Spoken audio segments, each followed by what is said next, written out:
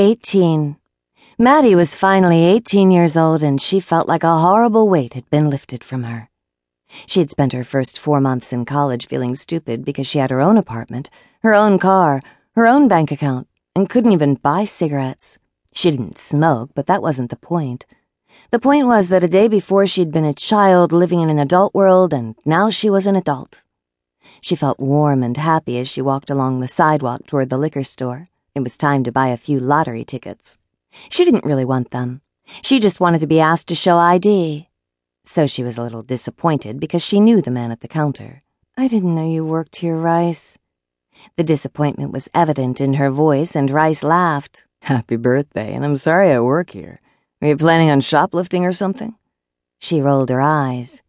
Rice sat next to her in Philosophy 101 and was pretty damn charming.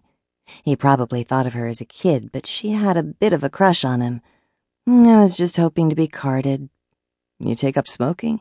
You know you have to be 21 to buy booze." "Lottery tickets? Well, I'll card you." Maddy sighed, and Rice said, "I offer you my sincerest apologies for having the audacity to know you. If only the stars had been properly aligned so that I could have stared in shock and—" Maddy started giggling, but he just kept it up. "Wondered how someone obviously too young to buy them thought she could just—" Maddy laughed loudly, though, and didn't hear the last part of his joke, but by the end she wasn't disappointed at all to miss the whole carding rite of passage. When the laughter calmed down, Rice said, "So how does it feel to be legal?" She smiled. "I'll let you know if I win with the tickets."